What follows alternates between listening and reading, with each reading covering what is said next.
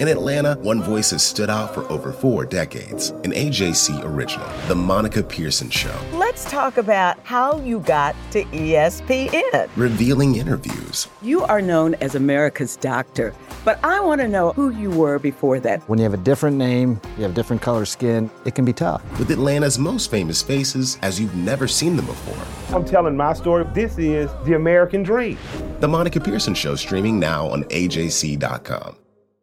The AJC's trusted veteran political voices, Greg Bluestein, Patricia Murphy, Tia Mitchell, and Bill Nighet, are the essential source for Georgia politics. The Atlanta Journal-Constitution's Politically Georgia. Sign up for the newsletter, download the podcast, subscribe to the AJC. Hey everybody, this is Doug Robertson of the Atlanta Journal-Constitution with another edition of the Southern Fried Soccer Podcast. As always, you can find me on Twitter at Doug Robertson AJC, on Facebook at Atlanta United News Now, and on Instagram at Douglas David Robertson. It is Sunday, July 25th, and on Saturday, July 24th, Atlanta United was beaten 1-0 by Columbus at Mercedes-Benz Stadium in front of an announced attendance of 67,507. And we can get to that a little bit later. Columbus's goal was scored by Mensah in the 65th minute off of a well-taken corner kick play. A play that Atlanta United studied and knew about, but was still beaten. It was a nice little corner kick to the front post where Hairston headed it back across goal to Mensah. There were two actually Columbus players there ready to head it into the back post. There really wasn't anything that Alec Can could do about it. It was just a breakdown in marking, it looks like. Atlanta United now is winless in its past 10 games. It has scored just 14 goals in 15 games and been shut out in 6 games, I believe. It is 6 points behind the 7th place team in the MLS East, which is the final playoff spot. There's still, 19 games remaining, but the gap is getting bigger and bigger between Atlanta United and the 7th place team, currently NYCFC, which plays today. I think it should be a little bit worrying to Atlanta United. They don't seem to be too worried about it yet. But that really sums up yesterday's game. Some good performances by Alan Franco again, I thought, at center back. Marcelino Moreno with another good game as an attacking midfielder. Jake Mulroney had to leave the game with an injury to his foot, but interim manager Rob Valentino said afterwards he hopes he can return to training soon. Those were some of the highlights. So let's get into your questions really quick because I think that's probably what y'all are listening more for, and that's fine by me. We're going to start with Andy saying, what do you think the time frame and coach might be made? He's talking about the team's next coach. I think it'll be relatively soon. The team, I think, would like to get them in before all these guys return from international call-ups, talking about Brad Guzan, Miles Robinson, George Bello, and Ezequiel Barco. The sooner you can get them in, the sooner they can start working with what they've got and try to get more points, as I talked about, to try to climb back up the table. As for who it is, if you'll go to transfermarket.us, you can look at available managers, and it is a long and storied list of guys who are looking for jobs, or at least unemployed. Some of them might not be looking for jobs for all I know. I still love the idea of Eddie Howe, formerly of Bournemouth. A lot of y'all keep saying, well, he's waiting on a better Premier League job. There's been quite a few Premier League jobs that have popped open, and he hasn't gotten any of them. He might be willing to come to Major League Soccer. I think he would work well with the talent on hand. I think he would fit in well at Atlanta United, from what I've known and researched about him, but we'll see. Let's go on to the next question here. We'll take a quick coffee sip, and there's a question about that later. Travis asks, one thing I said yesterday is that we are simply lacking in quality. We are playing harder and better, but it really is showing where the talent is not where it needs to be. The fine line for a guy between sailing a shot, hitting it off the crossbar, and finding the back of the net is where talent shows up. I think that outside of Joseph and Moreno, everybody else in the attack is replaceable at this point. They need to be upgraded. Do you agree with this? I don't know about that. The team I just wrote this. You can find it on Twitter at Doug Robertson AJC. The team still only has one bona fide goal scorer in Joseph Martinez, and that is a worked in the roster construction by Carlos Bocanegra. If Joseph doesn't score, this team likely isn't going to get a result, either a draw or a win. Joseph's still finding his way back. But I do think that you're starting to see under Valentino the idea behind this roster construction, which is attacking soccer. The team tied a season high in chances created yesterday with 9. This is a game after setting season highs for shots and shots on goal against Cincinnati. So I do think there's talent here. I think that some guys are being forced to play who probably weren't in the plans for these many minutes before the season. Talking about Chol, for example, Jackson Conway, Tyler Wolf, some of these guys. And I think they're going to end up being good players. But right now they're having to learn on the job, and that's just tough for everybody. I think Brooks Lennon and George Bello, when Bello comes back, are going to really thrive in the system. Ronald Hernandez scored against Cincinnati off of an assist from Lennon. A lot of it is just confidence, and the confidence is going to come when the team starts to get results, and then it starts to feed on itself. But right now, the team has just got to get results. Its next game is Friday at Orlando in a huge, huge game for Atlanta United. Matt asks, does the club really think anyone buys that attendance number? Nope, I don't. But every sporting club in North America uses announced attendance. Announced attendance is tickets sold and distributed. We go through this every year when attendance figures pop up. It's really just more of a talking point, I guess, than anything else. But yeah, there was no way there was 67,507 people in the stadium yesterday, but that's not the number they were given. They weren't giving the actual attendance number. They were given the announced attendance number, which again, tickets sold and distributed, not people in the seats. To get that, you have to file a FOIA, and Mercedes-Benz would have to give it to you, and it's very difficult to figure out. There's another guy on our staff whose job that is. I don't know if he's going to be interested in doing it. It would really only become interesting when it's obvious that there is a giant discrepancy between the people in the stadium and what's being announced as the announced attendance. Matt's second question is, how does the situation with Bocanegra affect the search for a new manager? Would a potential hire be reluctant to take the job if he doesn't know if his boss will be in charge at the end of the year, potentially to advocate bringing in his own guy? I don't think it matters. For those who don't know, Bocanegra's contract reportedly ends, I think it's March of next year. I wouldn't be surprised if Atlanta United doesn't hold options or mutual options on the contract. If Atlanta United doesn't make the playoffs, it's going to be interesting to see what Darren Eales does, because he's obviously shown a very short leash when he doesn't think there's positive momentum with the club. And you could argue right now there's not positive momentum with the club. But I don't think a new manager is going to be tied to a sporting director. I think the idea would be if a new manager is hired now and Bocanegra were to not come back, that Eales and the new manager would have a conversation about that, and Eales and whoever would be the next sporting director would have a conversation about that. So I don't think it's that big of a deal in this case. Another coffee break, super quick. And on an aside, I hope y'all are enjoying the Olympics. I'm enjoying it so far. It's fun to watch some of these sports that you don't get to see too often. Adam asks, Jurgen Damm looks skittish today and reluctant to take on defenders. He even appeared to kill a couple of attacks by holding up play. Was this just rust and lack of fitness?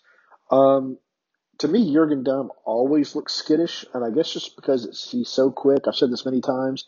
It often looks like his brain and his legs just aren't syncing up, and then he loses the ball or he kicks out of bounds or whatever. But yeah, I think yesterday it was just rust and lack of fitness. It was his first minutes in more than a month, I think. He came on as a sub earlier this season, and that was following a long injury layoff before that.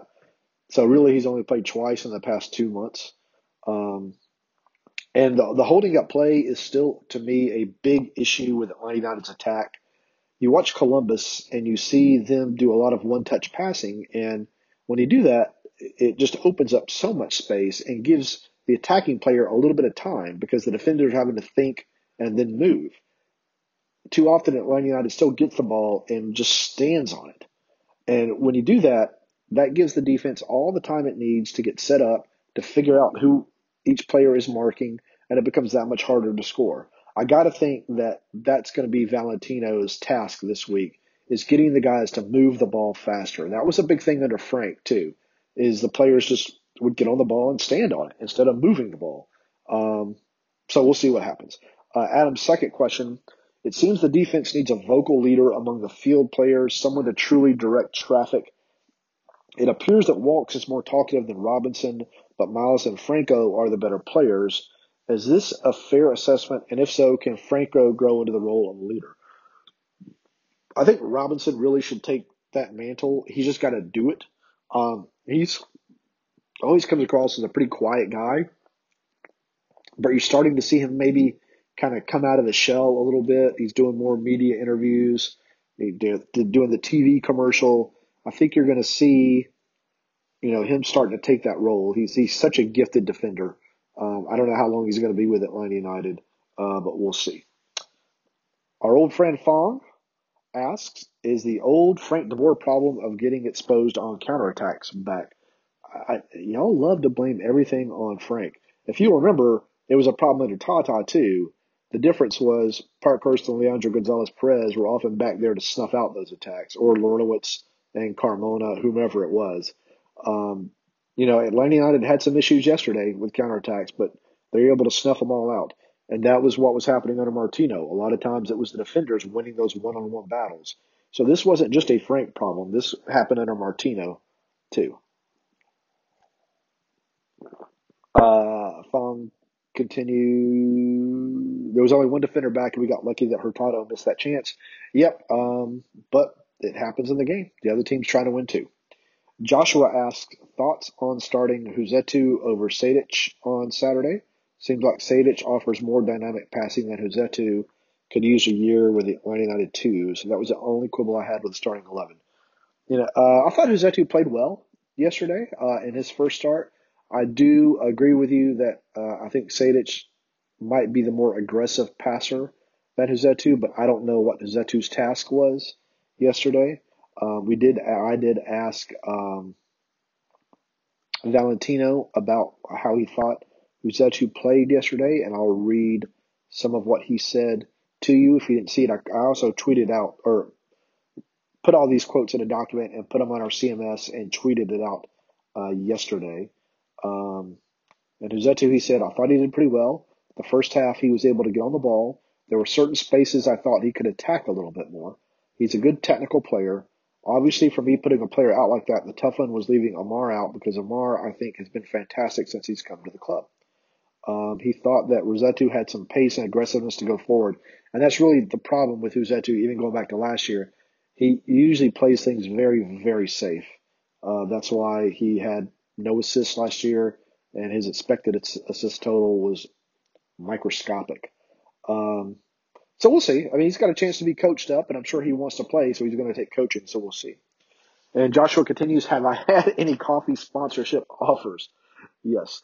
I listen to podcasts nonstop. I've never heard someone call attention to his beverage consumption so conspicuously. I don't think that was the right word. So I assume you have a money-making angle. No, I would get fired for that, actually. It's more that I get tired of talking and hearing myself talk, so I take a coffee break just to kind of gather my thoughts again, which I'm going to do right now. All right, let's go on to the next one. Nick asks, I feel like Atlanta played well today and has looked better, yet we just don't have the quality roster we used to, and that's why we can't win games. Do you think that's it, or is there more to have hope for? I think there is quality on the roster. I think that, as I said before, the team just needs some results, and with results comes confidence, and with confidence comes results. It's a cyclical thing. It is playing better, but yeah, it still only scored one goal in the past two games. Victim of some great goalkeeping in the past two games. Victim of some bad luck and victim of some bad choices. It all comes together. Also, my dad and I are traveling to Orlando next week. Any restaurant recommendations? There's a fantastic place in Celebration, a Cuban place called, I always get this wrong, Columbia's or Columbo's, which I thoroughly love. Every time I go to Orlando, I try to go there. to get the state Payamino, I think it is. Anyway, I would recommend that. I have no idea if it's still open post-COVID, but I hope you can go there.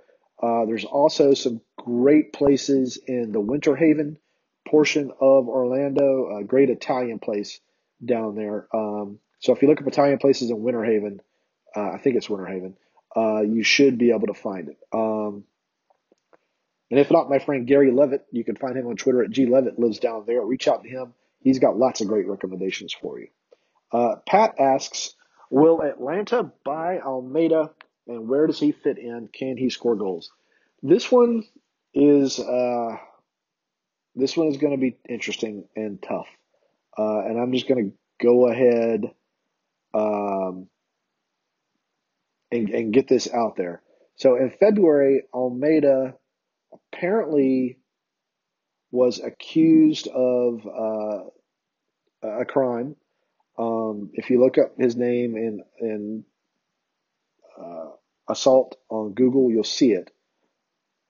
However, I can't find any examples that he was actually charged.